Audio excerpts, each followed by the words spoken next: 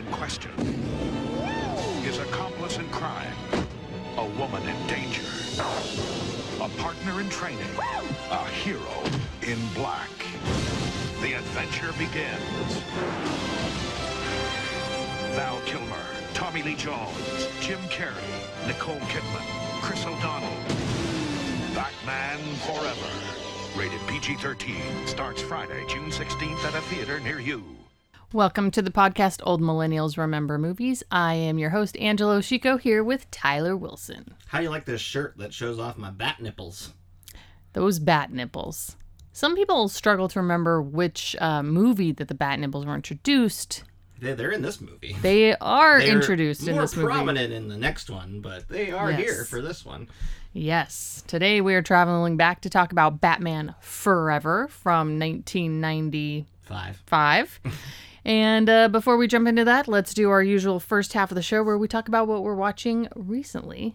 Yeah. And we've been watching some movies, of which you said I'm not going to remember anything that we watched. I think if there's one on that list where I'm like, I don't think that you'll remember even a second of it. Okay. Which one do you think that is? Clifford the Big Red Dog. Well, to be fair, I only half watched it because I didn't want to watch it. I did want to watch it out of curiosity, but then after the first 5 minutes of it, I was like, all right, I'm good. Like, pass. I'm good. I got it. I'll just do some shopping on my phone. I guess we'll talk about that one first, even though like that one came out like late last year, I guess. See, the thing is, we got like a Paramount. The kids really wanted to watch Sonic the Hedgehog 2, so we watched a few things that were on there. But I stopped it before the trial was over. Once we were done with the movies, so it was one of the things we watched was Clifford, and what's with this movie? It has like kind of decent reviews, and I guess it's because it's like not offensive or like full of fart jokes, I guess, but. I don't know. I've seen like episodes of Clifford on PBS or whatever that are like 10 times better than this movie. That's the thing. Like it kind of throws out like what you like the kind of the basics of it. There's a kid named Emily Elizabeth, and then there's a big red dog, right? But there's like some mysticism, a magical dude that's giving them this dog. The family's not the same. Like she's hanging out with an uncle. It's really weird. The main issue to me is like the CGI on Clifford just.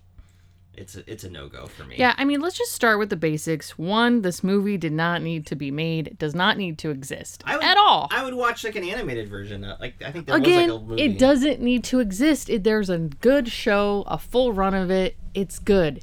They've got plenty of books. Like, that's enough medium for this, for Clifford. From whatever reason, like, maybe it was around Alvin and the Chipmunks time or something where they were just like, the technology's here. We can do this. And yet... No, because, like, well, we'll talk about, like, Sonic, they had to, like, famously, like, change, they had to, like, go back and make it look more cartoony than it was before, so... And I think that's the problem, like, the Clifford dog doesn't look like a real dog, so then let's pick a lab, because that's what this is, like a lab, and make it red. It just doesn't look like Clifford. And then, some of it looked okay, like the up-close shots of his face. Up-close was all right. It looked okay, but even just, like, the color was wrong. Yeah. Like, that's not red. That's, like, this darkish red. It's not fucking Clifford. No, it's not. No. This girl was not Emily Elizabeth. Mm-mm. This place was not the setting of Clifford. It was all wrong on all accounts. So, yeah, I didn't watch much of it. No. Okay. Well, that's all we have to say about that. That triggered a memory of another one we should talk about that I didn't put on that list for you. But the thing we did want to watch the kids really were excited about Sonic the Hedgehog 2, so we watched Sonic the Hedgehog 2. Now listen, that first Sonic movie that came out 2020 was like surprisingly not terrible.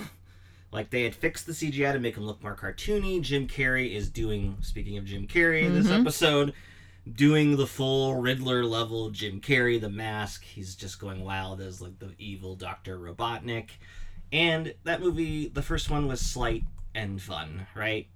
The sequel, I think the kids enjoyed it because it like added, characters that they know from like the game and the cartoon various shows, like Knuckles and Tails are in there. Idris Elba is Knuckles, which is very odd. Not bad. Like, it's like, I appreciate getting Idris Elba to do this. But man, like Sonic the Hedgehog 2 is like over 2 hours. There's a subplot where James Marsden's character, like, you think he's getting sent to Hawaii on a trip, and you're like, oh, okay, I guess James Marsden wasn't available for the sequel. He's gonna be in like 2 scenes. No, he has an entire subplot that is unrelated to Sonic for a while. They combine about halfway through, to which we go into like the subplot without Sonic even further, with like the sister character. It's so bizarre. It's bullshit, and okay? Then after that, there's another hour of the movie. You're like, what's happening? Yeah, it's absolute bullshit because, I mean, yeah, everyone expects a sequel to not be as good. That's Sure, fine. that's fine. But I just went back and verified. Yeah. I put this in my top 10 for that year. Sonic the Hedgehog. Well, yes. Playfully you did. I mean, I playfully, but because I quite enjoyed it. I thought it was quippy. I thought it was funny. I thought the voice acting was great. I loved the re-entry of Jim Carrey into this world of acting. Of like goofy acting. Of that specific type of acting. And I really enjoyed it. So I was looking forward to number 2. Yeah. And yeah, way too long. Not as quippy. Not as funny. Not written as like, well, like I loved all the Idris Elba stuff. I wanted more there. Like there could have been more quipping with Sonic and him. And those were probably the funniest parts where when Sonic was like giving him shit and vice versa. And that was it. Like whatever his name. Marsden, Cyclops. James Marsden. Yeah. He has very little, even though he's in the movie, he doesn't have much to do. I think. Yeah, he sucks. I mean, his character's just nothing in this movie. His deputy is Adam Pally in both movies, the comedian, and he has no more scenes in this, really. But man, like, he's really funny in about, like, I don't know, maybe 5 minutes of screen time. About the same as the last movie, and I was like, oh, for a second there I thought he was gonna go along on this adventure, and I was like, oh, okay, like that's something, and then he didn't. And like, even okay. some of his scenes, like the punchlines just didn't like hit. No, you could just tell, like, what I found funny about it was things that he seemed to just like ad lib, honestly. Mm-hmm. Like, you know what I mean? Like it wasn't. It was a disappointment. You know, Jim Carrey is clearly just given full reign to just do whatever, and that can be hit and miss. And to me, it was like lively, but not necessarily all that exciting. The climax is very big and bombastic, and you know, also not necessary, and not like it for as big as it wasn't exciting at all. It was very much like in the sequel realm of like bigger budget, overstuffed. Your classic case of just like driving a little bit of charm into the ground. Yeah, so that was a disappointment. Yeah. So also on Paramount, we watched The Lost City, which is Sandra Bullock in like rom-com mode, kind of like a Romancing the Stone adventure thing with Channing Tatum. She plays a book of romance author who her main character is like this hunky dude, and Channing Tatum plays like the cover model for that, but he's not really that way. He's just a model, right? Well, her stuff is kind of like her writing is kind of rooted in like Indiana Jones style, like lost treasure type archaeology. Real world archaeology, which her dead husband was an archaeologist. And so Daniel Radcliffe's this rich guy who basically kidnaps her. It's very weird. And Channing Tatum goes to rescue her, thinking that he can do that, and they quickly are together, and they're basically just like fending for themselves in a jungle for most of the movie. They have romantic chemistry, blah blah blah. It's nothing like you haven't seen before. It's okay. Like, I thought it could have been a little bit sharper given the cast. I think Channing Tatum in that mode is very funny. Mm-hmm. Sandra Bullock is I think Sandra Bullock is great always, and she's especially good in these kinds of movies, right? Daniel Radcliffe's an interesting choice for a villainous type character. I kind of like that. Brad Pitt kind of shows up for a little while, which is kind of a fun cameo, but like you kind of know where it's going, and I don't know. Actually, there's a punchline to it at the end of the movie I like better than his entire role, but it was okay. It's very much like you watch it, it's fine, and then it's like, okay, well, I watched The Lost City. Yeah, it was like almost there. Like it was like 85% there. It needed just some like tighter editing and just a little bit better writing. Because the performances were there, the setting was there, it looked gorgeous. Like, it looked good. They filmed enough outside. Yeah, there were things that were great, and then there was just like some blahness to it. Yeah. A couple really funny little stretches, but nothing amazing. But I mean, it's like Yeah. With Paramount, it's like a totally fine 100 minutes of your life. There is one scene that's probably like the hardest I've laughed, or at least it was pretty funny. Yeah. Oh, so the one I didn't want to, I forgot to put on the list is because we haven't. I forgot that we watched this. It's Chip and Dale Rescue Rangers that premiered on Disney Plus, and like this shouldn't be anything. Did we not talk about that? I checked. I was looking because this is what happens when you put a gap between the movies. Yeah, no, like this shouldn't be good. It should be Alvin and the Chipmunks. It should be Sonic the Hedgehog. It should be Clifford the Big Red Dog. But the big difference here is voice casting of Andy Samberg and John Mulaney as Chip and Dale. And the movie is directed by one of the Lonely Island guys with Andy Samberg, Jorma Taccone. I don't ever know how to say that guy's name, even though I love the Lonely Island. Just say it with confidence. Okay, just say it with confidence. Yeah. But yeah, it is like this really weird, irreverent kind of version of like a live-action reboot situation. Did you pause it again? No, keep going. Oh, jeez. Oh, God damn it, Tyler. We're having a little audio issue, but it's okay. So, sorry. We'll move on. You want me to just move on and keep talking? Yeah, I can edit it. Just take a good long pause. Okay, yeah. So... What were you saying? I don't know. Andy Samberg. It's just like, it's making fun of those kinds of movies, right? Like those kid reboot, live action reboots. Chip is still his 2D version. Dale has gotten like a CGI upgrade for himself, like plastic surgery.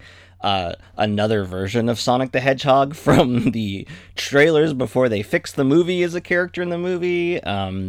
Yeah, Peter Pan is another, like, it's like a Who Framed Roger Rabbit type of thing with all these characters from various parts of Disney property, but also not Disney property, which kind of makes it remarkable that they got the rights to a lot of these things.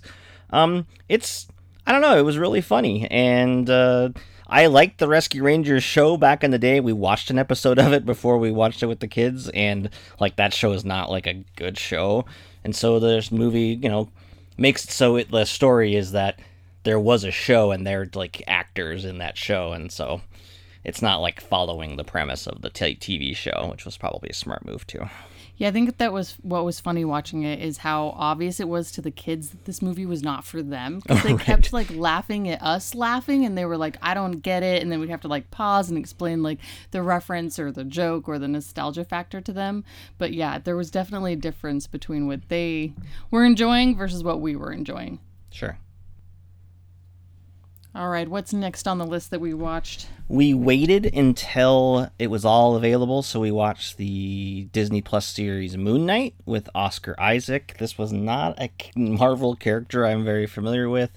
I don't think you had even ever heard of it. No. You kept calling it Midnight. I was like, let's watch that Midnight, like that superhero whatever show you keep telling me about. And you say that, and I'm like, what are you talking about? Like I couldn't... Midnight. What the fuck is Midnight? And I'm like, oh my god, you keep telling me about it. It's not the. And when you say it like that, it's like, oh, Midnight is close to Moon Knight. I got the right letter. Yeah. It ends at night. I just think it was pretty good. Wouldn't compute. But we waited until all 6 were on there, which I'm glad, because we're also watching Obi-Wan. Which I'm enjoying the Obi-Wan show, but I don't let's just get this. Give me the episodes. Let me watch it at my pace, not your pace. Thanks. Okay, so I'm having an opposite experience where I'm now craving more Moon Knight, and I'm sad because it's done. That season is done, so I'm just like, God damn it, there's no more. Like, I'm so disappointed. I don't know if they're going to do another season, or like Oscar Isaac only like signed for that and didn't do like the traditional multi-movie, multi-TV deal. So. Who knows? I really liked it, though. Yeah, it's pretty out there. Oscar Isaac gets to basically play 2 roles. He's a guy with like dissociative personality disorder, and is really just 2 main guys. One is Oscar Isaac, like American accent. Another one is like British accent, which is a very odd, like it's a weird accent. Bad accent. Yeah, it is, and which is great, which adds to the whole character. Yeah, but he's really good, kind of playing off himself, and also the show has Ethan Hawke, who's very good in kind of the villain role, and it's kind of my jam because it has like it's mummy, ancient Egyptian type mythology to it. got pharaohs and gods and stuff like that, tied in with like this superhero type show. But yeah, it's really not like, I would say it's one of the more unique Marvel properties, at least of this era. And so that was enjoyable. Really enjoyed it. Oscar Isaac is incredible because even in his same character, but playing a character that's two characters sort of, it like one is super hot and the other's just like not, and like even like the his energy that he brings he's gotta be so fun to do as an actor, but he's so talented. Yeah, he's great. And yeah, it does do that. Like there is a turn in the show that is like a turn that you would expect, I guess, like episode 4-ish, where it's kind of annoying that they're doing that, but the way they do it leads to a lot more character work and a lot more for Oscar Isaac to kind of. What you're referencing. I don't want to say it because it's like. Can you give me a hint? What are you talking about? Well, the setting changes pretty significantly for an entire episode. Yeah, right? They shift locations. Yeah, so, but I just, like, it's kind of annoying, and like, this is the reason why, if we watched it weekly, and because they reveal that after, like, episode 3, and it's just like, God, that's so stupid, like, we're really gonna do that? But then, like, the way that they do it is actually really thoughtful, and I like that more than, like, kind of the action-packed last episode. That's kind of like, I don't know, even like WandaVision, a show I really liked, like the last episode's the weakest episode because it's just like the one that's very Marvel-y action. And so I like these little character beats. The best episode of Falcon and the Winter Soldier was like number 4 or 5, which was just like no action, just into like their life. I like this. This is what I want to watch. There's a Miss Marvel is the new one that just started, which I'm eager to watch as well, but I might just wait for that to get to the end. I kind of like holding them out or stretching them out. I know, and that's the new, we're back to this trend. Like the Netflix way is going away. Most of these other streamers are putting it out weekly. Apple does it weekly. Even Hulu does a lot of theirs now weekly. But on the flip side, I like Amazon both. weekly. I like both. It's been fun to experience both. One other thing about Moon Knight is I really enjoyed Ethan Hawke in it as well. Yeah, he's good, and it's because we just saw him in The Northman for not very long, but God, that's a big swing, and like this is a really big swing in terms of how he's doing the part, and Ethan Hawke is one of these guys that if you let him, he'll kind of do weird. Like, I don't know. I don't think necessarily people think of him as like a guy that like does really totally different characters, but he's a good actor. It's good. Like, that's what's great. Like, say what you will about Marvel properties and the sameness of it. Like, even if this was really samey to the other Marvel properties, it still has Oscar Isaac and Ethan Hawke as your leads. Like, that's awesome. Like, these are A-list actors. Yeah, like really good actors. Yeah, and it's just like with Loki too. Like that was Loki was never. I enjoy Loki as a character in those movies that he appeared in, but like his performance in his show is just so much more satisfying because he gets more to do. Oh yeah, it's more talking. Yeah, I don't know. I like that. There's value in this, and I appreciate that these things exist, especially for some of these weird characters I'd never even heard of. Because I don't know, I would never be like, Moon Knight movie, let's go, other than it being Oscar Isaac. So yeah, and then they would just like fuck it up like The Descendants or whatever that one was called. What was that called? The Eternals. Oh, that's just there's like 19 characters in that. I mean, that's the other thing. Like that's the weird part. It's like Moon Knight is one character. He has a show of 6 episodes. I mean, he's sort of like 2, 3, 4. Yeah. But Eternals has like 9 lead characters, and they're just like, that could be a 2-hour movie. Yeah, we could definitely. We've never introduced these people before, but okay. On that same vein, we did show a couple our kids. Well, kind of, been experimenting with movies to show them, including our main feature today, Batman Forever. But we also watched because we had watched a couple Spider-Man movies before with Tobey Maguire, so we showed them Spider-Man Homecoming, the first of the Tom Holland Marvel ones. And it only requires a little bit of explanation of, like, Marvel stuff going on. Not much. And he's a high schooler, and it's very, like, Yeah. The kids got into it. And our youngest, who's superhero crazy, was just excited because Iron Man's on the cover, and he's in the movie. And so they actually really enjoyed that one. But then the one they really enjoyed is we decided to show them the Avengers, the first one from, like, 2012. And again, that one, while it has like lead up of the introduction of the characters in their previous movies, like the Avengers works pretty well as like we didn't have to explain that much to them to like get them to watch it, and like the main conflict is there, Nick Fury setting people up, and Yeah, they really, like, I was wondering about this because it's been a while since I've seen it, and now we've had, like, this time away from, like, the toxic behavior of Joss Whedon, who wrote and directed this, right? And, and, you know, that whole, like, he was so well known for being, like, such a feminist voice, and then when that kind of, that image crumbled in his personal life, it kind of, like, created a little bit of a reassessment of his work. And so I was wondering if, like, some of that works, particularly with, like, the Black Widow character just doesn't translate, you know, as well. And I mean, for the most part, I think this first Avengers movie really holds up really well. It's a pretty clever script. It does a good job of introducing the main players. It gives them moments. It feels comic booky in a fun way that our kids really enjoyed, unlike the comic bookiness of, say, Batman Forever. And so they really responded to it, and they loved, like, they're big Hulk people, and they just loved the Hulk stuff, and Hulk... the humor was hitting home with the kids. Yeah. The Hulk versus Loki scene got the biggest laugh I've heard from our 4 kids in a movie ever.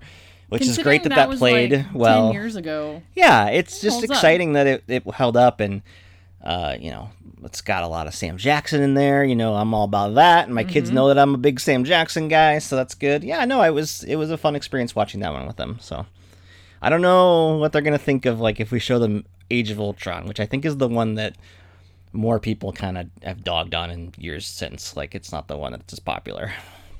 So, and I remember thinking it was fine, but yeah, this first Avengers, man, pretty good. So there's that. Did we watch the things we watched together? Yeah. Okay. Did you have any TV that you wanted to mention that you watched, or? No, I started that Good Girls show on Netflix with Christina Hendricks and Retta. I should know their, like, actress names. It's Retta. Retta's her name, isn't it? Is it? Yeah. Okay. Treat Yourself. And then what's her face? Annabelle. From Arrested Development. Yeah, that's like, I don't know. That's like a. Oh, and it also has, like, Rickety Crickets in it. Just all these people that we know from other shows. It's like the people that you know from other shows sounds like. Kind of. Yeah. I appreciate it that it's like a crime. Obviously, it's kind of like they're Breaking Bad. That's what's happening. I mean, they're getting into the criminal world, like a Better Call Saul situation. Is it lighthearted? Like, some of it is. I just love that it's like the 3 of them are 3 women, and then their moms. And it's just, they're dealing with, like, mom stuff and trying to, like, be criminals. And, of course, it just is always something that, like, goes wrong. And that part of it I'm getting a little, like, tired of a little bit. But how many seasons of this show are there? I think, like, 3 or something like that. I gotta look. But they're all good actresses, and their relationships are good. And, you know, I'm there for them, not for necessarily, like, the plot. I've seen, like, a commercial for it, and I've seen you watch it a little bit. And I have a question for you. Does Christina Hendricks ever at any point of that show have red hair? I don't know, because I feel like I'm almost like, my brain is like, well, she has red hair, so then when I'm looking at her, she has red hair. I saw her, and it's like, okay, like a strawberry blonde. I'm like, okay, I guess we could technically call that red hair, but I'm thinking of Joan on Mad Men, and I'm just like, that. I'm sorry, Christina Hendricks, this is just how you are for me forever. You're Joan from Mad Men. Rude. Sorry. Rude. It happens for certain actors, right? And certain people. Does it happen with men or just women for you? Yeah, Carlton. Gross. Alfonso Ribeiro, come on, he's always going to be Carlton, God, right? he is such a terrible host. We've been watching, the kids really like America's Funniest Home Videos, and it is like, it's literally, it is so bad. It is embarrassing to click on it on Hulu, because you're just like, I can't believe I'm this person. I'm choosing to watch it. So it's one thing when it was like on TV and it would be following the show you were already watching. You're like, well, I guess we're watching America's Funniest Home Videos. But our kids are just like, oh, let's watch it. Let's watch videos. I like about 20% of that show. 20 is high. It's probably very generous. 20 is high. It's probably all the funny videos that I already laugh on TikTok. Probably, yeah. And then the 80%. That's what's terrible. Weird. I like that there's like, I don't know whatever episodes we're watching, but they're like they have Bob Saget tributes in there, and I like that because that's when I would watch it as a kid. And man, I mean, he was corny as all get out, but so corny. You know, that's all right. It's from my childhood, so I'm okay with it, right? But yeah, other thing I noticed about it is like. It's just funny how you can trace the show and like home videos, because everything is like shot vertical. Like, and not in like a few years ago, it was like if you see videos that were shot vertical on there, and you're like, oh, that idiot doesn't know how to like turn their camera. But see, now because of TikTok, everybody films vertical again, which seems like a waste of space to me. But unless you're watching it, vertical. I know, then it fills I get it, but the screen. Look, I get it. And when most of the videos are a person, then it makes sense for it to be vertical, and you're really up in the person's business. I'm not going to concede that. I don't like it. But it's terrible to watch a vertical thing on the television. That's my point. Widescreen. Now it's all back to like I feel like I can watch this on TikTok anyway. So we watched that. So like I did watch a couple movies without you. I'll just mention a couple. I watched Fantastic Beasts: The Secrets of Dumbledore. I'm not even sure if that's the title. Oh, come on. It's close. This is the third of these Fantastic Beasts movie. You and I saw the first one in theaters. And I was fucking angry It was not good. We really didn't enjoy it, to the point where you never watched the second one. No, I was like, I got it. Done. I watched the second one, and it is a worse, and it was very convoluted, and it was just such a weird movie in terms of like, here's like 9 more characters we're going to introduce, but none of them are interesting. So I will say that this one is probably the best of these 3. I don't think that is enough to recommend it because it is still not great. The story here, I had to Google some stuff to remember because I was just like, I mean, I watched this previous movie, but I don't know. But once you kind of figure out who's who, like the plot of this one is very straightforward, which is helpful. And this one also has a lot of Jude Law playing Dumbledore. And so we love Jude Law. That character has history. That's good. We know him. And then Jude Law is giving, I think, a very good performance of what he's doing. He was in the last one, but only like, and they put him in the advertising a ton, but he's not in much of that second movie. So it's a lot more of him, and that's better. But the problem is just like everybody else. Mads Mikkelsen is here. He replaced Johnny Depp. And he's fine. I don't know if the character is particularly nuanced, honestly, but whatever. But like all the hero characters, all these side characters, like number one, Eddie Redmayne is doing, this is why I don't like him as an actor. He's just doing this very mannered, weird, I'm an eccentric voice, and all his mannerism is just, I hate it, and I didn't like it in the other movies. Doesn't feel genuine or authentic. He's the lead of these. He never feels like it. I don't like his performance. Everybody else, like his little partner friend who's a muggle, he's doing like a voice. Dan Fogler, he's doing just like, all of their characters are essentially just voices. They're all doing like slightly different voices, and but they don't have any personality. Like Queenie's got like the Queen's accent, and like Queen's New York accent, and then like all these characters they don't register. So I'm just like grasping it, like, well, no, Jude Law's pretty good as Dumbledore. I like this. Is he doing a voice? Is he doing like young old Dumbledore? No, he's just doing Jude Law, and then like right off the front, it just leads off with a very good scene between him and Mads Mikkelsen, and Mikkelsen plays the bad guy, right? Mm-hmm. But they have history, and like they're very upfront and open about it this time. It's just like, we were like in love, and we created this little thing that we can't harm each other, and this is why we can't fight anymore. And so like it's all open, and I like that, and there's a kind of a fun dynamic there. And Dumbledore is, he's made some mistakes that he talks about in some good scenes, and I all that's good. It's just everything else sucks. Well, and it's called Dumbledore. Like, I mean, that's good. Give me that. Well, and I don't need all this other crap. They did, and and that's nice. But I mean, I also got the sense that like Ezra Miller, who plays like the Flash in the Justice League movie, he was really important to that second movie. I kind of remember. And he's in this, and it's set up that he's going to be a big thing. And it is an important strand, but the actor's gotten in a lot of like personal trouble lately. Oh, no. And to the point where this Flash movie's coming out later this year or next year, and they're like, oh God, what are we going to do? Because he's just been getting arrested, doing all sorts of stuff, right? So I know I got the sense that like they cut out as much as they could of him in this movie a little bit, because he just feels like a little bit of an afterthought in the story. Is he good in the? No, because it's just no. No, he's not. Would it have been better if his stuff wasn't cut? I don't know, because You don't know. they, Okay. every character in here is just all the new characters don't have any personality to them other than like a voice. Like, I want to watch these and I Yeah. want to like them, and then you talk about them, and I'm like, I think they're all on the HBO Max. That's where I watched the new one. maybe I'll just watch them on my phone and not feel like it's a real big investment. I mean, I watched this one on my phone. Yeah, So, I mean, there that's you go. about the attention it deserves. Yeah. The last thing I'll talk about is, I'm not going to talk about it much because it's going to be out on Blu-ray in a couple weeks, and I really want to Oh yeah, don't watch spoil it with for me. you and talk with you about it. Okay. So it's called Everything Everywhere All at Once. This was a very popular kind of indie breakout over the spring. I watched it. I think it is wildly original and great. Wait, you watched it again? No, I just watched it one time. I've seen it, but it comes out, but you haven't seen it, and I wanted to talk to you about it. Wait, did you pay to watch it? Yeah, but But it's coming out in Blu-ray soon. yes, and then we're gonna. Explain I'm not gonna just. the extra spending to watch it now, and It's fine. I just. I really wanted to watch it. It's from the Swiss Army Men Yeah. directors, which is a very weird movie about a dead corpse played by Daniel Radcliffe, right? And it's not for everybody, right? But you and I really enjoyed that Yeah, if movie. you like weird shit, it's definitely for you. One of those Daniels guys made another movie that I wasn't even aware of, and it's like, I read the premise of it, I'm just like, oh my god, and like I can.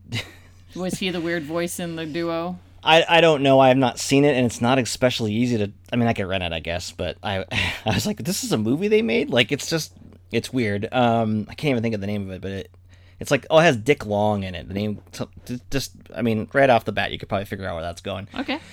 But anyway, Everything Everywhere All at Once is. I was a little bit worried because it's just been rapturous praise. People online love it, right? I thought, well, maybe it's over, because everything gets a little bit.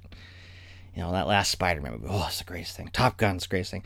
Listen, like, whatever. I thought it would be... no, I really enjoyed it. I loved Michelle Yeoh in it. It's like a martial arts movie, but it's also just this multiverse type film done right and not in a weird, annoying Marvel way. Yeah, we should talk about it more in a couple weeks because I'm excited to watch it with you. Okay. I can't wait to watch it again, but I don't want to pay again until... I have the Blu-ray. You're so fun. Okay. Yeah.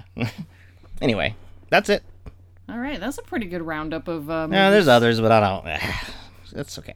We've been clearly been watching a lot more with our kids. Yeah, and when we put these gaps in between, then there's things I've watched, but I'm like, well, I don't know. I haven't thought about it for a while. I don't think I have anything to say about it. So, anyway. Keep bringing up these gaps. You're hurting my feelings because you're blaming me. I do blame you for everything.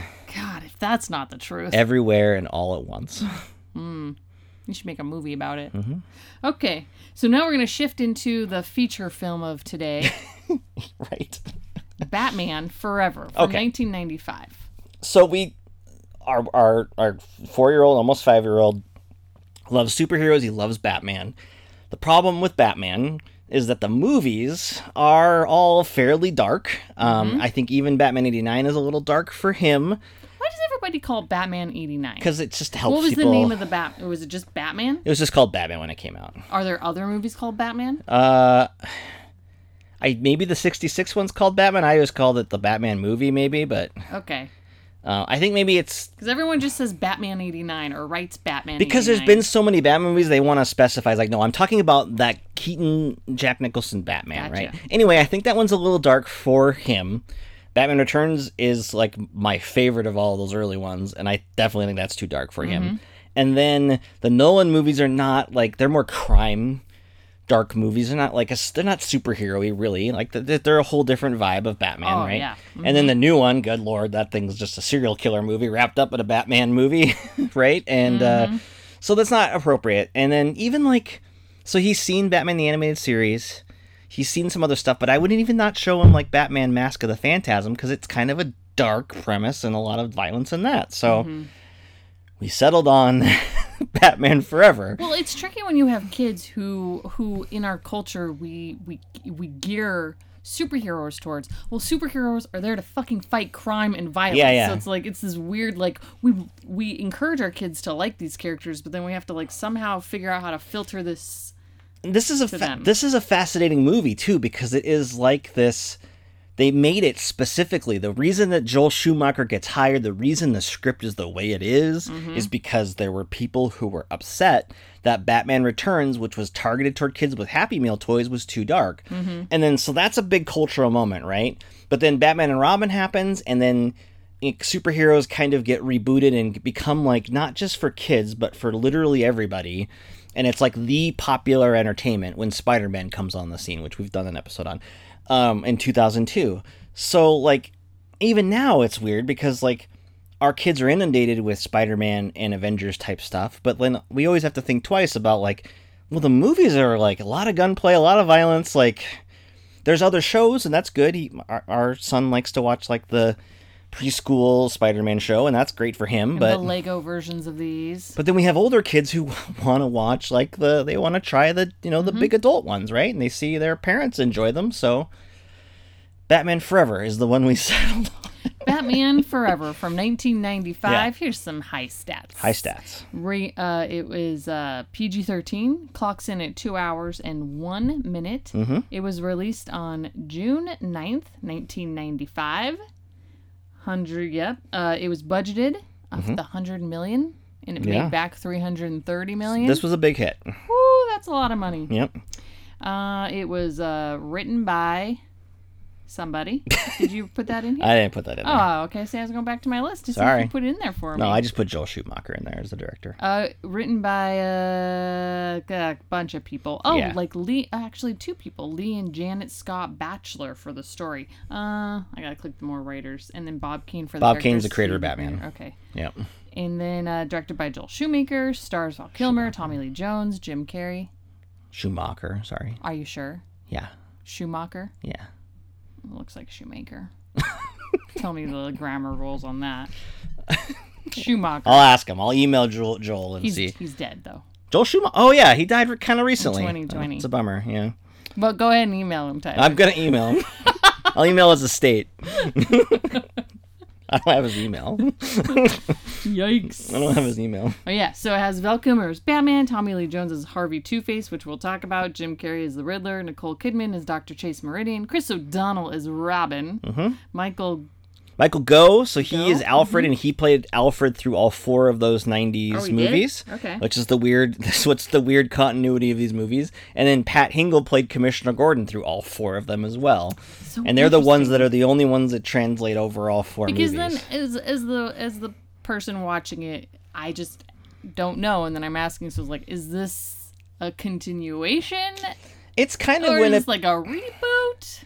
I mean, it's kind of at a period where, like, nobody really cares about Alfred or Commissioner Gordon, whereas, like, Nolan really, like, frontlines them in the Batman stories more. I mean, Alfred's integral, right? Commissioner Gordon, not necessarily, Commissioner Gordon is not necessarily a necessity of a Batman story. It just happens to be that it's been frontlined more often now. Yes. So then we have Drew Barrymore as Sugar. Yep. And Debbie Mazar as Spice. These are the Two-Face henchmen. It is weird to see Drew Barrymore in such a tiny role. It's ridiculous. I even saw that Jon Favreau is like assistant. Yeah, I didn't spot him, and I saw that credit before we watched it, and I still didn't spot him. So sorry for the listeners, hoping to find some information about Jon Favreau the movie, because I didn't. I got nothing. I didn't spot him. Yeah. So I wrote down what I remember, and then I also, because you were doing something, so I said, you want me to write down what you remember? And I just typed it out while you told me. Oh, that's nice of you. What did I remember? Angela said, the one with Jim Carrey going crazy as the Riddler, and Tommy Lee Jones is basically doing the Riddler. Yeah, that's what I remember. It's good. Pretty much fucking nailed it. So this is what I wrote. I said, Tommy Lee Jones cannot sanction Jim Carrey's buffoonery. We'll talk about that. This is Batman at the height of a 90s kid, of being a 90s kid and loving Batman. We loved the soundtrack. We collected the McDonald's glasses. And we loved all that Jim Carrey craziness. Also, there are bat nipples here first. Forever gets lumped in with Batman and Robin as Joel Schumacher's destruction of the Bat franchise. But is that fair? Isn't Val Kilmer a good Bruce Wayne, even if it's unfair to compare him to Keaton? Is the Chris O'Donnell performance too clunky? How old is he supposed to be? Is this Nicole Kidman at her most, the stuff of teenage boys' dreams? Forever! So, there's a lot to unpack. There is. let's just talk about the summer of '95 because this was huge. It was a big movie. It definitely they fulfilled the assignment of like, we want kids to go see this one. And here's some Batman, and the glasses were, God, they were awesome. Those McDonald's glasses, they were $1.99, and it was like, they're glass, but they had like a bunch of etching of like the Riddler and Batman. I had all 4 of them. I believe I still have 2 of them somewhere. Yeah, probably. 2 of them broke, but I have two of them still. 2 of them broke? Yeah, years ago. Oh, the video games were kind of good. The soundtrack was amazing. Soundtrack. What was great about the soundtrack was like U2 had like the big end credit song, and then the second end credit song is the one that became the giant hit, which is "Kiss from a Rose" by Seal. Right? That's the big hit. I bet U2 are just like, what the fuck? Like we got the prime spot of the soundtrack. Our song should be the #1 hit, but it wasn't. It's right. I mean, you got to think about Jim Carrey. He's the third build here, but I mean, he is the front of the marketing because the year before that, you got Dumb and Dumber, The Mask, Ace Ventura. I think the sequel. The Mask came out before 94. This one? Yeah, and then I feel like Ace Ventura: When Nature Calls is out either 94 or 95 around this. So this is just like peak of Jim Carrey being comedic, crazy star Jim Carrey, right? So all that is going on, and I remember seeing this and like seeing it multiple times and thinking like, yeah, this is how Batman should be. I love this movie. And I loved it more because I thought that Batman Returns was too dark, and I was 1995. I was 11 years old. And I loved it. Oh, yeah, when did you see it? All of these came out at the same time. All of his movies. Yeah, I mean... It was like Ace Ventura, Pet Detective, 94. The Mask, 94. Dumb and Dumber, 94. Batman Forever, 95. When Nature Calls, 95. The Cable Guy, 96. So, like... Liar Liar is like 95, 96. Yeah, like, all of these came out. Liar Liar was 97. Yeah. What did I think? Was that all you asked me? Well, I'm just curious when you saw this the first time. I don't remember. Do you think you saw it in a theater? I'm like looking. No, I don't. Okay. I don't. Okay, because if I were to see it, would have been with my little cousins. Yeah, but they're like 4 or 6 years younger than me, so no.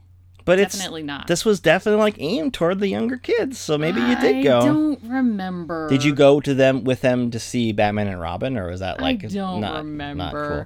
Because this is called movies that Angela doesn't remember. Right. Yeah. So. No memory of it necessarily, but you had seen it before we watched it today, obviously. Or not today, but this most recent time. Yeah. Okay. So, general thoughts. Because I watched you watching this movie. Uh-huh. And, look, I had a lot of questions, because I feel like... I was also watching with the kids. Yeah. So that puts a different spin on it. I was thinking that the last time I saw this was just maybe a few years ago. I thought, like, well, this is corny, but, like, I get what it is. I liked it when I was young, and I have a love for it. So I was curious if that would change. And I was watching you watch this movie, and it seemed like you were, like, not having it. I don't think I have the nostalgia factor on this one. And I think I'm going to introduce just a Today segment where it's called Angela Reads Reddit comments about the movie. Okay. Either ones I agree with or ones I just want to hear your response to. And so I'm going to sprinkle those in today. Okay. But the first one I'll kick off from Toasty Ghost 11 years ago. Toasty Ghost 11 years ago. Good. Is Batman Forever was trash and 90s kids have no taste. All right. 90s movies are overall better than 2000s movies. I'm just saying, but all right. I just thought that was funny because it's like good. you can tell there's a big theme of people who, if you were 12 years old, right, Batman Forever came out, you were like in it on this movie because you have this memory of like, Jim Carrey's this great guy. Yeah. There was another comment in here about Jim Carrey, and I would definitely agree with it, and it is yes, this is from Crichton 2X4B from 11 years ago. Crichton 2. Jim Carrey wasn't bad, but it was also the first glimmer I had that I was getting sick of this man as an actor. And I think that's The Mask was that for me. Like, once I saw the previews for The Mask and then saw The Mask, I was like, I'm not enjoying What's this. weird about The Mask is, like, that character he plays in that, like, for most of the movie is very mild-mannered and quiet. And he's only big and wild when he's buried under that thick makeup. It's weird that it was like too much. This is all And it's Jim Carrey too big all the much. time. Well, I think I slightly disagree in that I think that Jim Carrey is like probably the best thing about Batman Forever. Because like no one does this sort of thing short of Jim Carrey and Sonic the Hedgehog. Like no one does this sort of thing, and no one would dare try to do something like this. I agree. He just needs a director who has balls enough to say, like, okay, like, rein it in just a little bit. I think Like, that focus it up just a little bit. I think that your reaction to that is more to do with his co-star attempting to do the same thing, and then therefore making it so this movie is full of really over-the-top villainy. What is really disappointing is that the Harvey Dent character and the Riddler character would be two characters perfect to play off of each other. Because they're very different. And however you decided to take them, you could make one serious and one not. You could do whatever. And I know Two-Face is Two-Face, so sometimes he's one way and sometimes he's another way. But in this one, he was 95% the Riddler. Yes. Or the Joker. So yeah, the famous story of this, because Jim Carrey has told this in subsequent years of when they filmed this, is that he was at a restaurant, or he was going to the same restaurant and saw Tommy Lee Jones there and somebody else. This is right before filming, and Jim Carrey goes up to greet him, and Tommy Lee Jones like stands up, whispers in his ear, like tells him that he hates him, and he can't sanction his buffoonery. And That's which is an intense. incredible thing to say. Now that's one side of the story. I haven't heard Tommy Lee Jones like ever say anything. I've read that Tommy Lee Jones did this movie because he had like younger kids at the time and thought it would be like a fun thing to do and have God, a movie I hate that it when actors do movies because they have young kids. they wanted to be in a movie that their kids could see. But like you got to think about Tommy Lee Jones has like not that long before this won an Oscar for The Fugitive, an amazing performance. Which I saw and remember vividly. An amazing performance that it also brings back in a movie that's super underrated that I think we should actually do called U.S. Marshals. Whatever. But that's on Netflix, and it really... By the way, my favorite thing right now is that if you go on Netflix and it's like what's popular right now, and U.S. Marshals is up there because like all these like people that are younger than us should be like, man, look, did you ever heard of this movie called U.S. Marshals? I'm like, yeah, that movie fucks. It's awesome. Because like Robert Downey Jr.'s in it and Wesley Snipes. I'm just like, yeah, that movie, like while not as good as The Fugitive, is like not bad. Okay. Anyway, but like Tommy Lee Jones, he's great at doing a certain thing, right? The Fugitive, his role in Men in Black, right? Like No Country for Old Men, like that's what he's great at. And then for whatever reason, I don't know if it's because he's mad that Jim Carrey is cast, because Joel Schumacher has said that he had trouble on the set with Tommy Lee Jones and with Val Kilmer. Val Kilmer, I love Val Kilmer. But even in his own documentary that he was in charge of, owns up to being kind of an asshole on some sets, including Batman and Robin, or Batman Forever. Interesting. And so Joel Schumacher struggled with both of them, who had just kind of a different attitude about what they were doing. But for whatever reason, Tommy Lee Jones in this movie is so bad. Like, it is one of the great miscalculations of an actor choosing to play. I don't know if it's because Joel Schumacher said, like, this is what I want, or somebody felt like the energy had to be up to Jim Carrey, because he gets billed second too, which just feels like very much like an agent or a contract deal, because he's so not. Like, once Jim Carrey's character comes on the scene, he's such a second fiddle villain. Even though Two-Face is in the first sequence of the movie, he doesn't really get an origin story. He gets like a brief video segment of an origin story, and then Jim Carrey's character gets the origin story. Yeah, I have so many problems with Two-Face. For one, it should have been played by Lando Calrissian. Well, yeah, because he played him in Batman 89, and there was a plan when Tim Burton was doing it to do that. And then, the good thing is that he did go back and do that for, I think, the Lego Batman movie. He did the voice, so. Yes. That's great. So that's weird. He's not in much of that, but that's fine. And I'll share some fun Reddit takes on that, because people are so stupid, right? It's so funny. So Fire Mogul from 11 years ago. I can't wait for the people to hunt you down, by the way, and send you death threats. Says, am I the only one that noticed that in the second Batman movie, Harvey Dent was a black man, and then he got all white for this movie? And then the response from D. Kaufman was, that's no black man, you swine. That's motherfucking Lando Calrissian, Billy D. Williams. So I thought that was funny. You went on Reddit. This is what's fun about this. This is a Reddit episode. You went on Reddit. Yeah. No, I don't know. There's not much to say other than like none of his performance. There is more to say. Okay, there is, but he's bad. He's bad. His costumes from the neck down, brilliant. I loved them. Okay, they deserve a credit. That is a good offshoot because I do want to talk about some things I like about the movie. I think that Joel Schumacher, who is very much a journeyman director, he makes all sorts of movies. What do you mean by journeyman director? Look at his filmography. He doesn't make. What do you mean by that? It's a phrase they use for people that kind of Who like. Who are they? Film people? Film people. They call themselves this sometimes. They're just... James Mangold is a director right now who's very much this way. They don't have necessarily a set style or a genre that they work in. They can go from all types of genres, different kinds of movies, and be generally pretty effective at making them. Okay. Now, you could say that Joel Schumacher he definitely has some duds, right?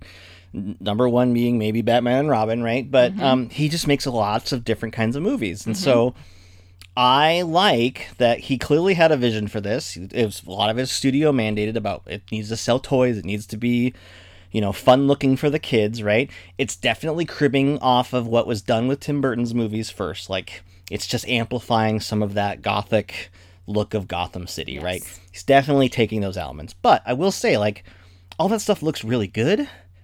The costumes are great. Like, this is definitely not my favorite Batmobile, but like I kind of appreciate just how insane it looks. Mm-hmm. Like it's just like it was like swirly lines on it. Did you like the Riddler's costume?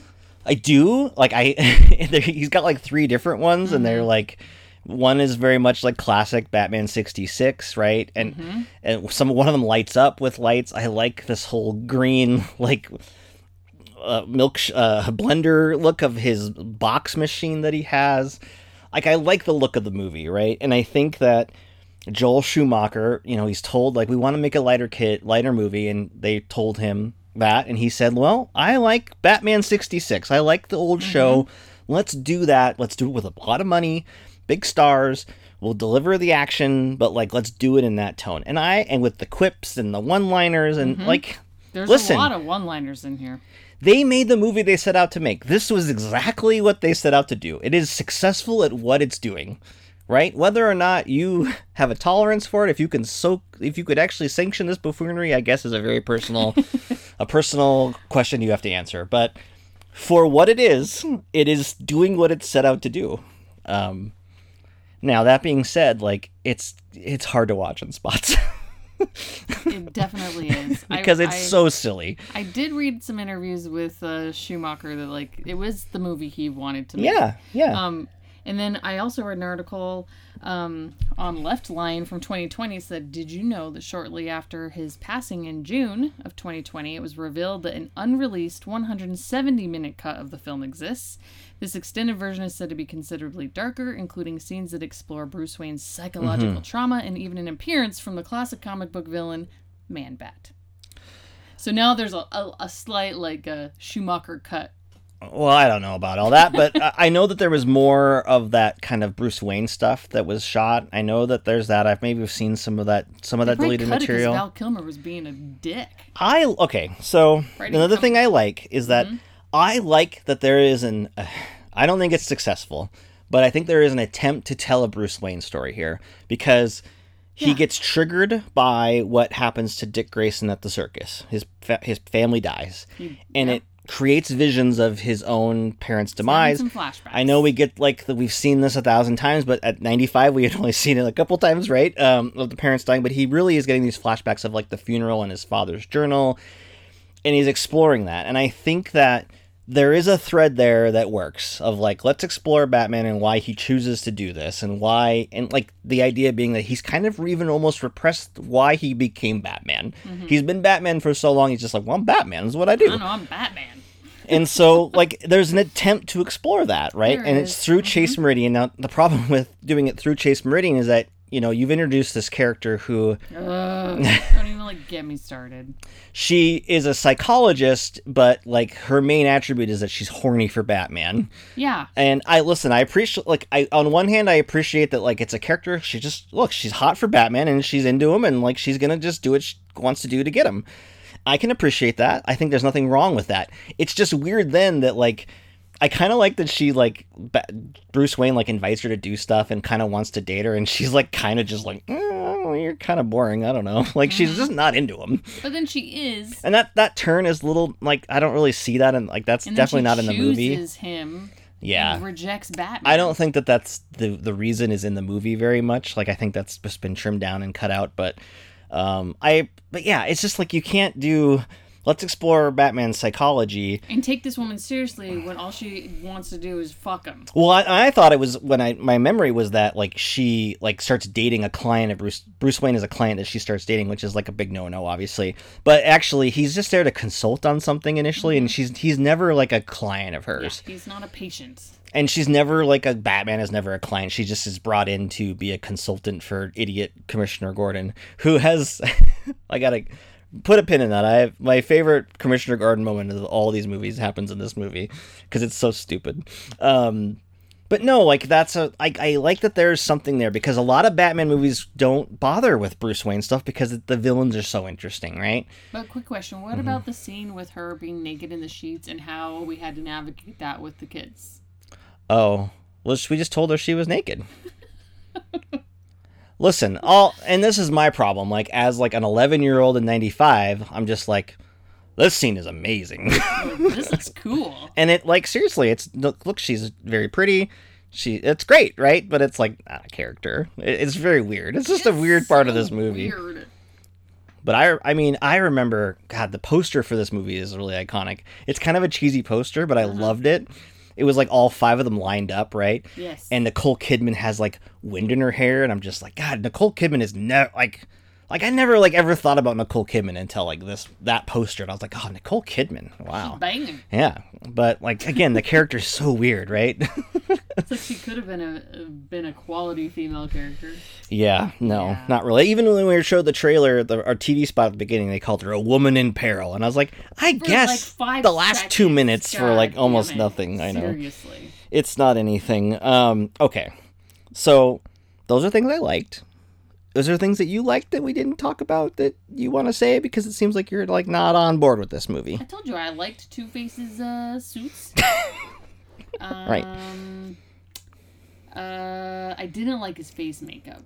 That was really bad. It's very purple. And it's like a straight line. Yeah. Like, so they show this news clip where he gets stuff thrown at him, and even as they're showing it, he's blocking his face with like a file folder. It's paper. at a fucking angle, but then like you look at his face and it's just a line straight down the middle. My favorite part of that flashback is like, even though Batman tried to save him, and then you see Batman in broad daylight in a courtroom leaping with over. His rubber nickel suit. I don't know if he has It's like, was he? So I had questions. I'm like, well, was he sitting? Was he in attendance of the trial? Was he just sitting there, or did he like know something bad was going to happen and was barged he hiding in? in the rafters? Like what's happening? Yeah, like is he just sit? I wanted a scene of him just like sitting in like a pew at the courtroom and just waiting for. I was like, I'm just here to make sure everything goes smoothly over here. Yeah, awkward. Expand on that scene. I want more of that scene. That's for sure. Yeah, I don't understand that. Yeah, you're asking if there's anything else I like. No. I do not like his makeup either, but I do like there's a Jim Carrey line when he goes to his lair and he gets really close. Like these two talk real close up to each other the entire movie. So much close talking. Yeah, it's a very like this. The homoeroticism of Batman and Robin is here in the presence of like these two characters. Basically, like it's coded as them being like together. Like once they're align. Sharing a lot of hot, breathy conversation. They are, but my favorite of that is an admittedly pretty funny scene where he is close talking Jim Carrey and threatening with a gun, and he's just like, "That's never going to heal if you don't stop picking," which I thought was very funny. Oh, there was one part I liked. Uh-huh. When Robin's family dies. That whole scene is so fucking incredible. Like, what the fuck is happening? So, they go to the circus. Bruce Wayne is there with Chase Meridian. Robin is introduced in this scene with his family, the Flying Grayson. This is all comic stuff, right? Yeah. Two-Face shows up. He's got a bomb, a big round bomb, to which they're lifting it up. Like, it's on a rope, and it's going up, and it's going to go off in 2 minutes. And he's like, I want to know who Batman is. And hilariously, Val Kilmer's like yelling, I'm Two-Face! Harvey, I'm Batman! He does. He yells it. No one hears him, including Chase or Commissioner Gordon sitting right next to him. Uh-huh. So then he goes down and fights people on the ground. But, like, why confusing... Like, if you're going to set a bomb off at a circus, why would you lift it up? Like, it seems like it would be better to leave it on the ground, and it would blow up right there. I don't get the need to raise the bomb. And then they're keeping henchmen there to, like, make sure no one leaves. Mm-hmm. But, like, they're going to get blown up, too. And, like, how many henchmen are you willing to lose? And are your henchmen just going to be willing to get blown up by standing here while the bomb is going off? Very confusing. The Graysons decided they can do something because they've inexplicably decided to raise the bomb up exactly where they are in the rafters. In their acrobatic area. To which they just removed the net from the bottom for an act. And I was thinking, like, when they do fall...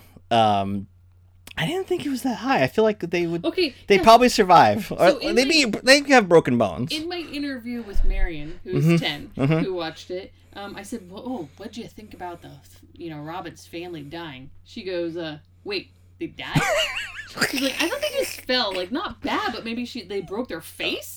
She's like, "Maybe they were in a coma." So he's staying with Bruce for a few days. She's like, "Maybe they're," and I said, "Yeah, that's what I said." I said, "Why do you need to go to Bruce's then?" I don't know, maybe they're in a coma or something? I didn't think they were dead. Because you're right, they don't fall from that far. If all three of them fell face first, then I could be like, yeah, they probably died. And this is it's meant for kids because there's no, blood. They don't show it. There's no brains. They only show their, and then they have people circle around them in a very weird shot. And you think, they're falling from the ceiling, so I guess that's probably pretty high, but they're, trained. Shouldn't they, know how to, drop fall correctly? A bit yeah. or something? No, they just crush their And skulls. Robin, by the way, the reason he doesn't fall is because he's on the top and he's thrown the bomb into the Gotham Harbor, right? But how did his family all fall? Did I blink? What happened?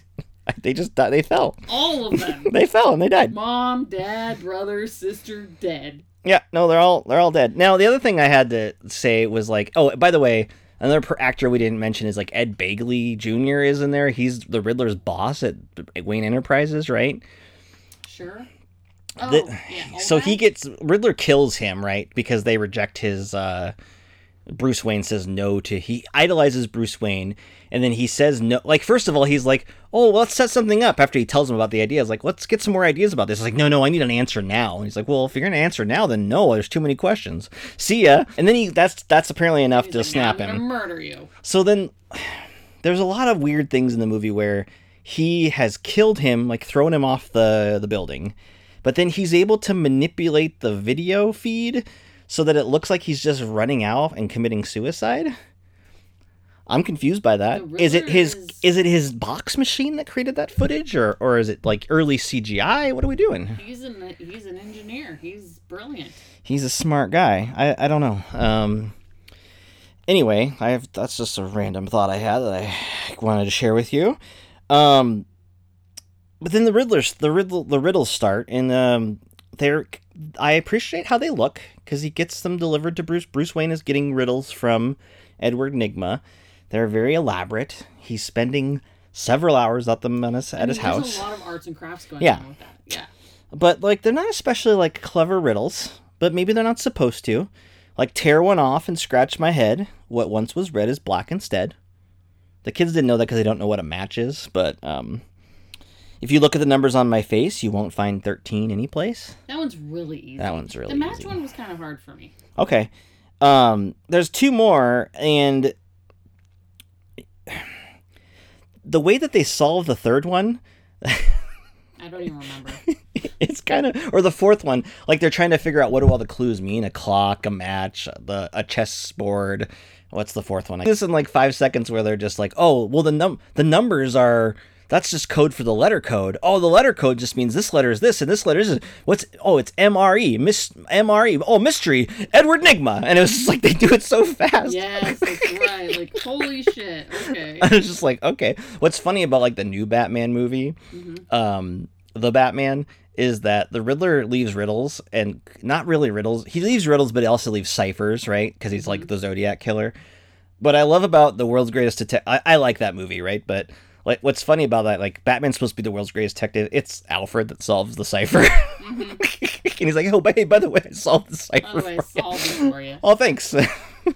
So the Riddler's never, I don't know, the Riddler's never really gotten, a proper... I personally don't like how the Riddler is in the new movie because it's too, serial killer-y. I kind of want a mix between Like the Jim Carrey one is they too swung jokery, the pendulum to the opposite side. and that's too far. I need something kind of in the middle, but that's all right. Teeters that's what makes it interesting. There's less tension when it's just all one way. All right, let's talk about Robin going to Wayne Manor. Chris O'Donnell, he's a minor. I mean, he has to be a minor because they made a comment about child protection services, and they're like, Commissioner Gordon's like, oh, thanks for doing this, Bruce. This is going to save a lot of paperwork. Number one is I don't think that it would. Like, I don't think it could just, like, give it to some rich guy, especially a reclusive rich guy at that. Maybe not great. Mm-hmm. But Chris O'Donnell, God, the man looks 30 in the movie, and he's supposed to be playing, I mean, he has to be 17, or else he can't be brought anywhere with social services, right? So he's playing, what, 17 at best? He's gotta only be 17. But, I mean, it's a problem. Your 10-year-old agrees with it. In my interview with the 10-year-old, I asked her, what'd you think of Robin? And she goes, the same thing as Dad. And I was like, what? What do you mean? She goes, I'm quoting her, is he's supposed to be like a grown man who's a teenager? He looks over 18. It seems like he could get a job or go to college, live by himself. Well, yeah. He doesn't need to be living with Batman. In the animated series, Dick Grayson goes to college, and so Bruce Wayne's just kind of around. He's not necessarily staying there, which is good. Their familiarity with Robin is like the Lego Batman movie, which is like Michael Cera playing a kid. Yes, and that's kind of what Robin typically is, coded a little bit younger. Usually, he is such an old, he's so old. But my favorite part is he doesn't want to be there until he goes and shows them the motorcycles, and he's like, "Well, yeah, you work on a motorcycle," and so he decides to stay or whatever, right? But then, that's the only character work he gets. He wants to kill Harvey Two-Face.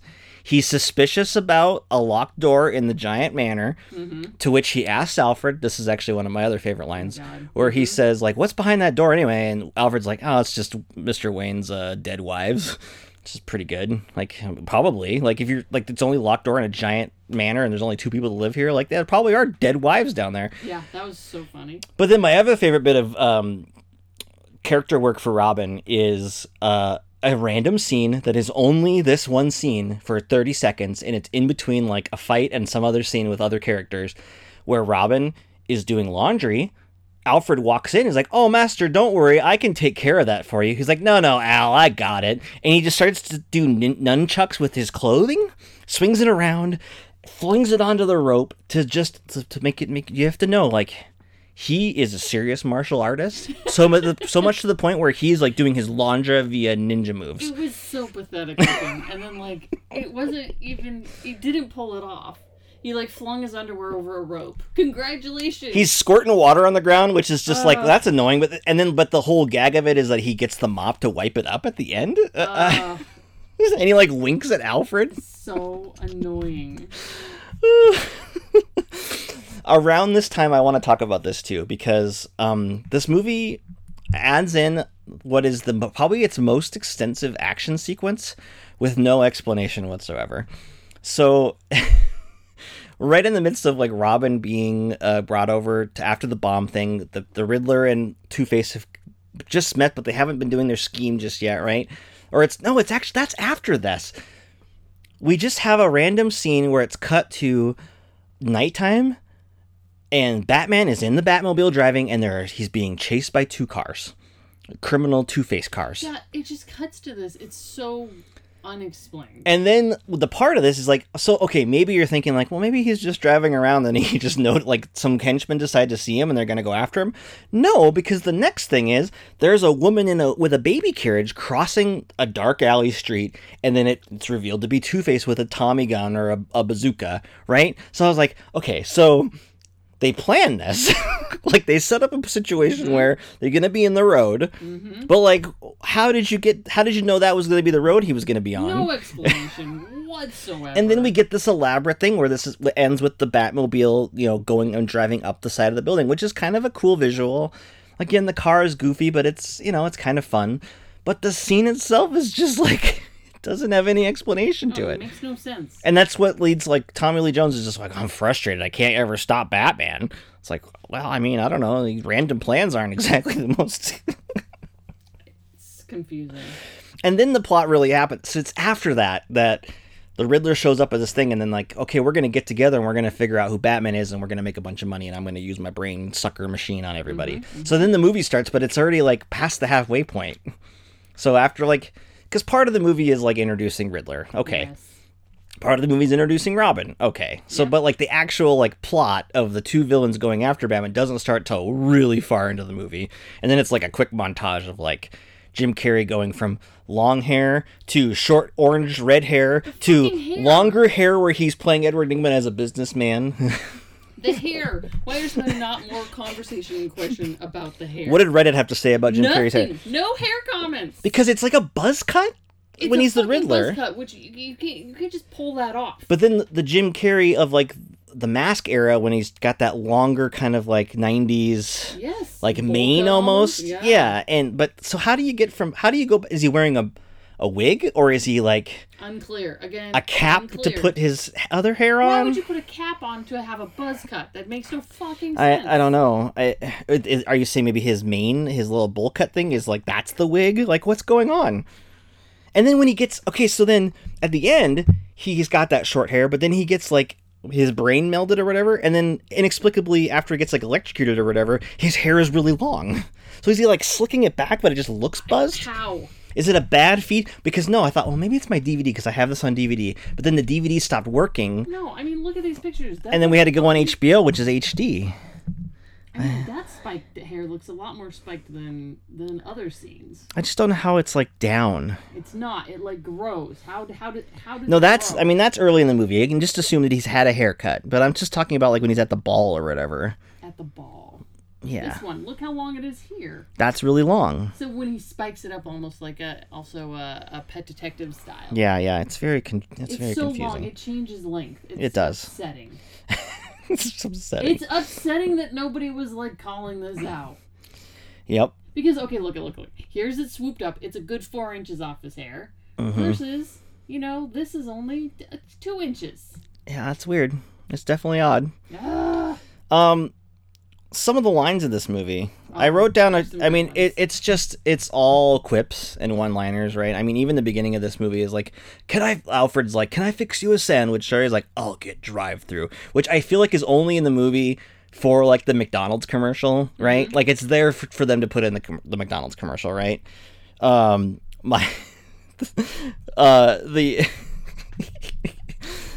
It's the car, right? Chicks dig the car is what he says to when Chase Meridian tells him that he likes her at the bat signal, right?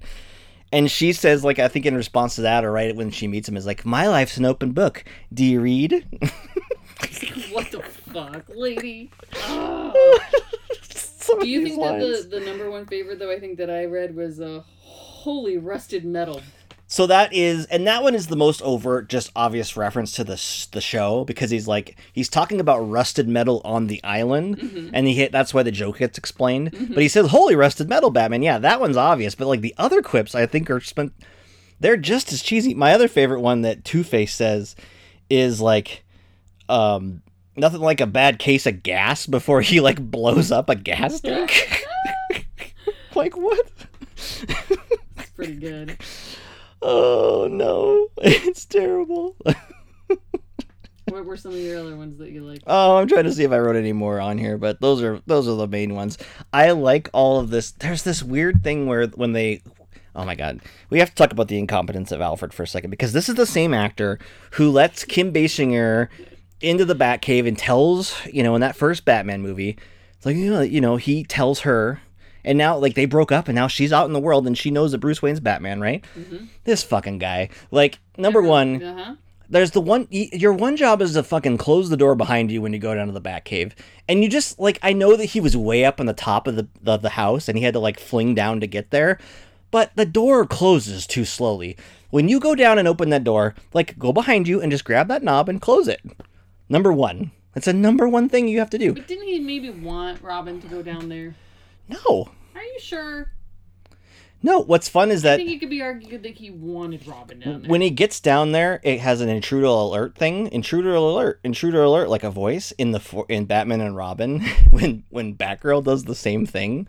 it's an intruder alert, and it's a screen of the actor of Alfred, and he's saying intruder alert. They had to change that. That was another thing they just wanted to add to the fourth movie. I don't know why. So that's one thing. The other thing is, it's Halloween night. There are 2 supervillains rolling around town, and he's just like, it's trick-or-treating. There's kids at the door, right? And here's Tommy Lee Jones and Jim Carrey like, trick-or-treat through the... Like, a little bit more security, Alfred. Just like a little bit more. Practiced, like just a little bit more common sense. The gate's wide open. Like, leave a bowl at the edge of at the gate. Like, I know this is How far are you gonna walk in there? Doorbell, but how far do you gotta walk from the gate to the front door? Seems like a long way. No one's going, even for like a large candy bar. If you're just gonna open it up for fucking anybody. Well, it's Halloween. We're gonna let the and what trick or treaters are they? Like, what other houses are they going to? Are they just going to Wayne Manor and they're getting like one big chocolate bar? But like, is there anywhere else to go? Do they have to drive to get there? Where are the parents if they're driving? Tell me more. So weird. But Alfred sucks, man. He's sort of incompetent in all the movies a little bit, though, right? Somehow and the only reason they're there is because Jim Carrey at this ball, essentially fools Bruce Wayne into using his machine that can now read minds. Mm-hmm. Right? He's the Drew Barrymore is the one thing Drew Barrymore gets to do is she switches out a vial in some machine thingy. And apparently, if you look at the screen, like, you can't do anything to stop it. Like, you're done. You have to just keep looking until it's over. I mean, which seems like he should have used that tool later in the movie when he's trying to finish him off. It's basically like your today TikTok. Yeah. It hooks you in, gathers all your information, it is. Your mind, knows everything about you now.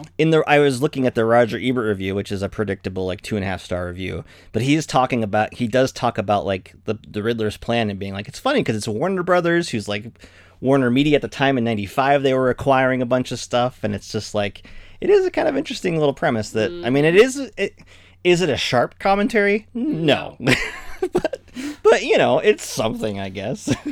That it's, trying to do that. But yeah, there's more Riddler stuff where he, is blowing up there's just letting him... the part of that I'm confused by is, I want to know how much ad-libbing there is and how much is scripted, because, some of his riffs, when he's in the Batcave, the Riddler, after he's, kidnapped Chase and, they've partially shot Bruce Wayne, he, does a baseball bit where he's throwing bombs, and he's got to line up, and then he tugs at his crotch, and he's spitting, and there's sound effects going on. Is that in the script, or is he riffing? But then the way that they're setting up those shots, where they're okay, well, no, he's got this baseball bit we're gonna do. Okay, line the camera up. Is that a half a day where they're just well, he wants to riff and do a baseball thing. We got to set this whole thing up so he can throw it to the camera and hit. That's the stuff that fascinates me, because of course you would wonder that. And then they're in the editing room and they're you know what? Look, Jim, that was good work. You really went over the top. But you know what this needs? Some spitting sound effects and we just need some zany side effects. Boing. Wow. That's where I want to know the amount of effort that went into just letting him riff and then enabling it. God, Tommy Lee Jones was probably pissed off every single day of this movie. Because he's just what the fuck am I doing here? Probably. He's got to be in that makeup all the time. Hours of makeup. I get why he's pissed. Is it hours, or is it he just puts on a little thing? I don't know. Here's the thing. You know how there's always a lot of talk about... Because Jim Carrey famously did that with, the Grinch movie, right? He put on hours of makeup. I don't know. I guess if you're getting paid $20 million, I guess you'll do it, right? But... I'm surprised that they take if I was in charge of a movie, and people had to do heavy makeup, I would concoct something that they could just leave on. Mm-hmm. It's you know what, we'll put you in the makeup, but if you want to go to bed and sleep in it, it's not going to hurt your face. If you just don't want to come in here for 4 hours tomorrow, why don't you just try not to lay on your face? I'd be yeah, sounds good. I'm looking at it, I'm reading about his face. Anyway. The climax of this movie is very big production. I like the set. It's the island thing. You get a bat. This movie is trying to be big, right? So it gives you the Batmobile blew up, so we're gonna give you the bat plane and we're gonna give you the bat boat because they're in previous movies. There's a bat plane. Oh yeah, the bat plane. They get blown out. They get destroyed so fast. So anticlimactic.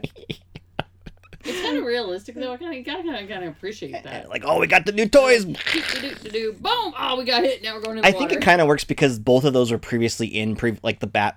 plane is in the first movie a lot, and the Bat boat's in the second movie a lot. So it's kind of funny. Is it the Bat boat or the Bat sub or The whatever? Bat boat turns into the Bat sub, so that's a new thing. Oh, he's gonna ride that. Nope, he just like. No, he ejects himself out. Fuck, that was so weird. I like that there are henchmen who are in the water with scuba gear with like harpoon guns, because I was like, that seems like a lot of effort. Like, whereas you could just guard the shoreline maybe, rather than like, hey, suit up, guys, they might be coming in a sub.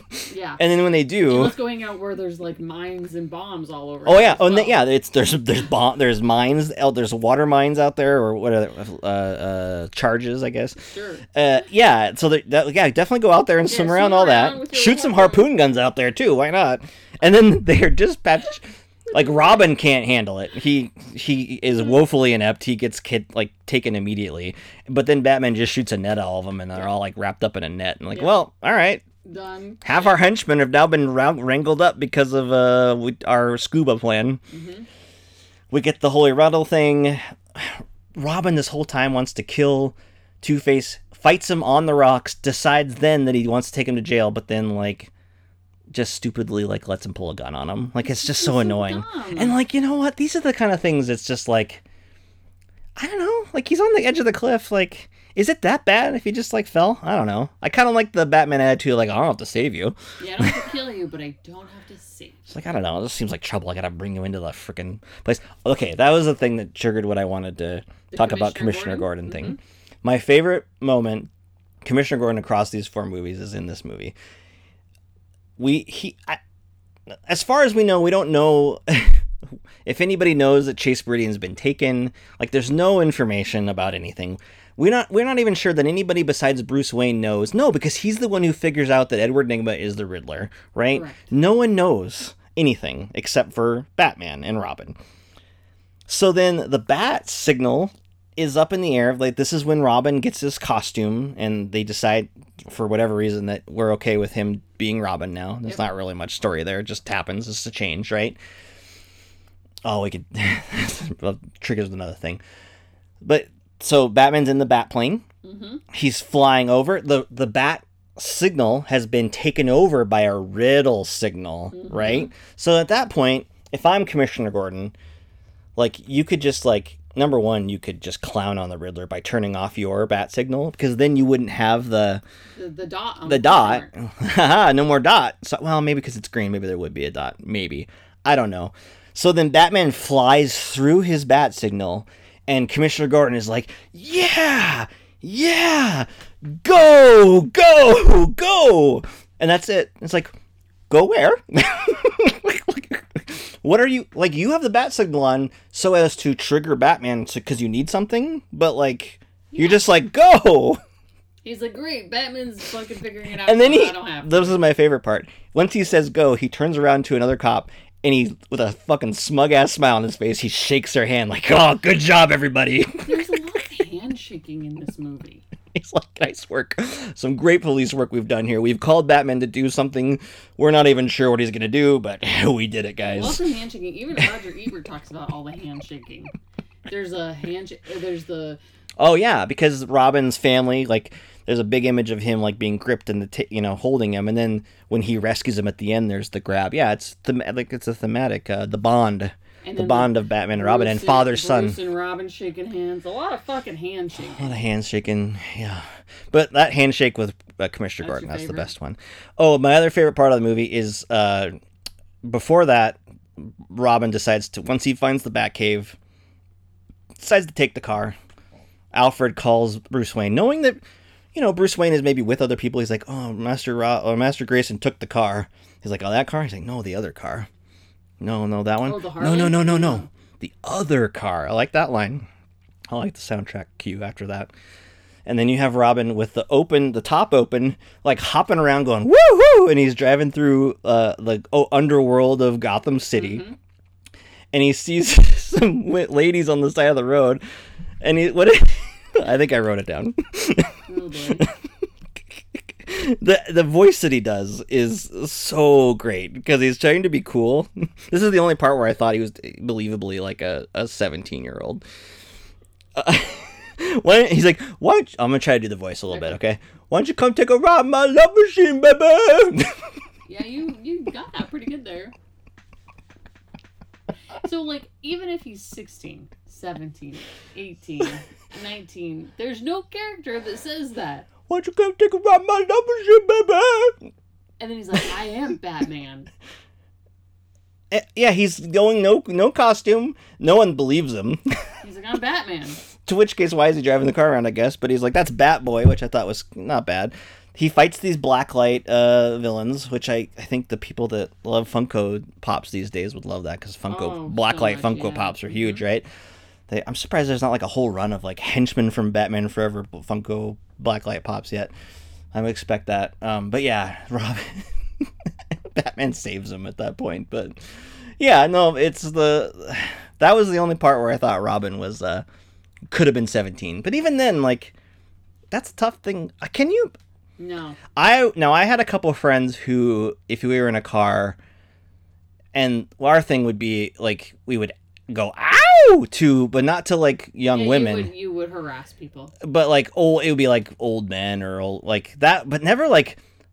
It would take a lot of nerve and gumption to be like, "Would you come take a ride my membership, baby?" Yeah, like that fucking confidence. That's a lot. If you're driving the Batmobile. But it's that Batmobile, which is very silly looking. It's got swirls on it. It almost looks like if you saw it, you'd be like, I don't think Batman... Does Batman drive around in this one? I don't know. Anyway, the big climactic thing is like Chase and Robin are in tubes, and Batman is set up Riddler is set up a thing to like, you can only save one of them. Are you going to be Batman or Robin? He puts on some sonar thing, which I don't think does anything, but it's just like a thing to add to the new suit. Oh, he has to choose if he's going to be Batman and save Robin, yeah, or be Bruce Wayne and save Chase Meridian. Well, he saves both of them, and he even tells them later, he's like, I choose to be both. And there's a big dive, and it's fine. That's where you get the big thematic hand grab of Robin. I don't know. All the coins getting thrown at Two-Face. Well, Two-Face shows up at the bottom of the pit, but not far enough at the bottom of the pit, where the pit is like about 4 miles long, it seems like. It's a long pit. Because they fall for a while, but then there's still plenty of space enough for Two-Face to then fall from where they are to fall to his death. I mean, there's spiky things down there, but still, like, it's a really far thing. And then it's like this thing where the whole movie, like, we're saying, like, don't kill Two-Face. And then, like, the whole thing here is like, hey, hold on, before you shoot us, Two-Face, will you please flip your coin to make sure? And then Batman throws up a bunch of extra coins, which he keeps in his bat belt, of course. I mean, I get that. You want to have that plan when you're going out to meet Two-Face. It's a good bit. But yeah, he falls. No attempt to save him. It's just he falls, and Robin's just like watches him. I was like, I guess if you have seniority, you can allow the villains to die, but not me. Yeah. I could see there'd be a lot of resentment there. Yeah. You're already off on the wrong foot in this partnership, I feel like. Yeah, totally. Anyway, that's Batman Forever. It's a huge hit to the point where the studio's like, wow, Joel, thank you so much for this hit. You want to do the next one? We'll let you do whatever you want, man. What do you want to do? Whew. And they're just like, oh, I've got some ideas. Because Batman and Robin is like this movie times 1,000 when it comes to camp and like garish production, and the Batmobile is even crazier. It's wild. It might be something that we eventually watch, but I don't know if we'll be able to convince our kids to watch it. So yeah, what was the overall impression that Marion gave you? Because I got the sense that all the kids found this movie to be deeply odd. Yeah, that was her impression. I said, what'd you think of the movie? And she answered, it was a crazy movie with too many explosions. Anything that collided into each other exploded immediately. Yeah. And then she said, it was super funny, but then not funny, like not funny at all. It was crazy in a not good way. It was super funny and then not funny. Like, not funny at all. It was crazy in a not good way. Oddly enough, our 7-year-old daughter, who was the one who has been pushing to watch this one because I've been giving them options of these superhero movies to watch, and she's like, I want to watch that one. I don't know why. She wants to pick the one that nobody fucking else wants to watch. As if she sensed the other people in the room, like, not loving this one, she's like, I liked it. This is fucking great, guys. It's like, I don't think you believe that, but all right. So this is weird because I have a love for the movie, but like at least this time, like, and part of this is this reassessment of like me like really liking Batman Returns probably more than any of these now, where this one just doesn't feel special anymore to me in terms of the nostalgic thing. So then like I don't like, I just watch it, but like, this movie's pretty cheesy. Like, it's pretty over the top. Yeah. So I don't love it. Doesn't hold a special place in my heart anymore, other than that soundtrack, which is fucking bumping. But the Batman and Robin soundtrack's good, too. People love the soundtrack. I know the Kiss from the Rose lyrics a lot. I sang those to the kids afterwards. It's only in the credits are fast, and both songs don't really play for very long, including Kiss from a Rose. Just, it's like, I don't know, like a minute of it. But it was a big video. Lots of candles or something, right? Sure. Big seal. I mean, he's still making money off that song, right? I mean, he really didn't have anything other than. I mean, it was big. It was so big that it made him like, what's another Seal song? I don't know. Do you know another Seal song? I don't know anybody's songs. That's not. That dude made a lot of money, and then I think he might have got some money when he divorced Heidi Klum, but he probably got some of her money. She's pretty rich, right? I don't know. Batman Forever. That's what I got. I kind of want to watch Batman and Robin because it's really out there. I remember going to see. So that's what's weird about being a kid watching these, right? Like, I see Batman Returns in the theater and think, oh, it's too dark. I didn't like that movie. But I'm like, in 92, I'm like, what, 7? Mm-hmm. I go to Batman Forever. This is amazing. So, 2 years later, 1997, I'm like 13, and I go and see Batman and Robin, and I'm just like, this is the fucking worst movie I've ever seen in my life. And then, like, later in life, I'm just like, well, this movie, like, I kind of appreciate Joel Schumacher just being like, well, I don't know, you wanted me to sell more toys, and you wanted to make it campy, so here you go. Here you go. I kind of respect it. I got some respect for someone who's just like, I'll do what I want, and it's going to be crazy, and no one's going to like it, but who cares?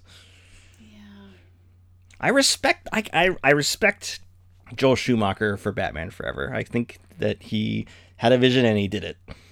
And he delivered a hit for him. And then he made the crazy Batman and Robin. I think the world he created and the characters he was aiming for were fine. I just don't think it wasn't pulled off in the way that it could have been. Tommy Lee Jones fucked it up.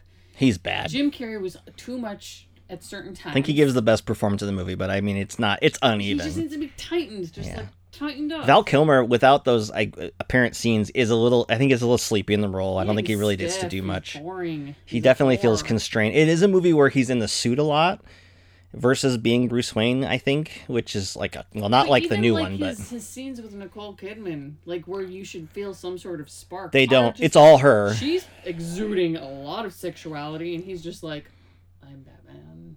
Yeah, I'm Batman. He does a goofy smile when he when she rejects Batman. That is a weird. And then Drew Barrymore's in this, like. What? Well, this is before, so it's in that period where Drew Barrymore's still on her rise back up from being like a kid actor, going through some troubles. Scream is not either out that year or that same, because that was like they marketed her in Scream. But does Two-Face in the comic book have like female lackeys like that? That are like sexy. I'm sure he does in some versions. I don't know. That, it didn't land. It wasn't anything. It was just. Well, they don't have anything to do.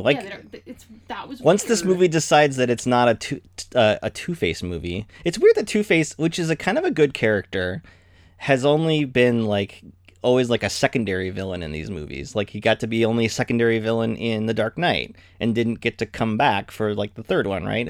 It's interesting. Yeah. All right. Well, this has been another episode of Old Millennials Remember Movies. Definitely check out Batman Forever. Not according to you. Yeah, no. But if you haven't watched it in a while, you're probably curious now. There's a good shot of his butt in the rubber, which you get a lot more of that in the Batman and Robin. You get a lot of pectoral close-ups and butt shots in rubber. A lot of rubber love. Mm-hmm. It's a big deal. Oh boy. You could watch a lot of that on Pornhub probably though instead. Yikes. Okay, all right. Thanks for listening. We will talk at you another movie. You're gonna pick it. It'll never heal.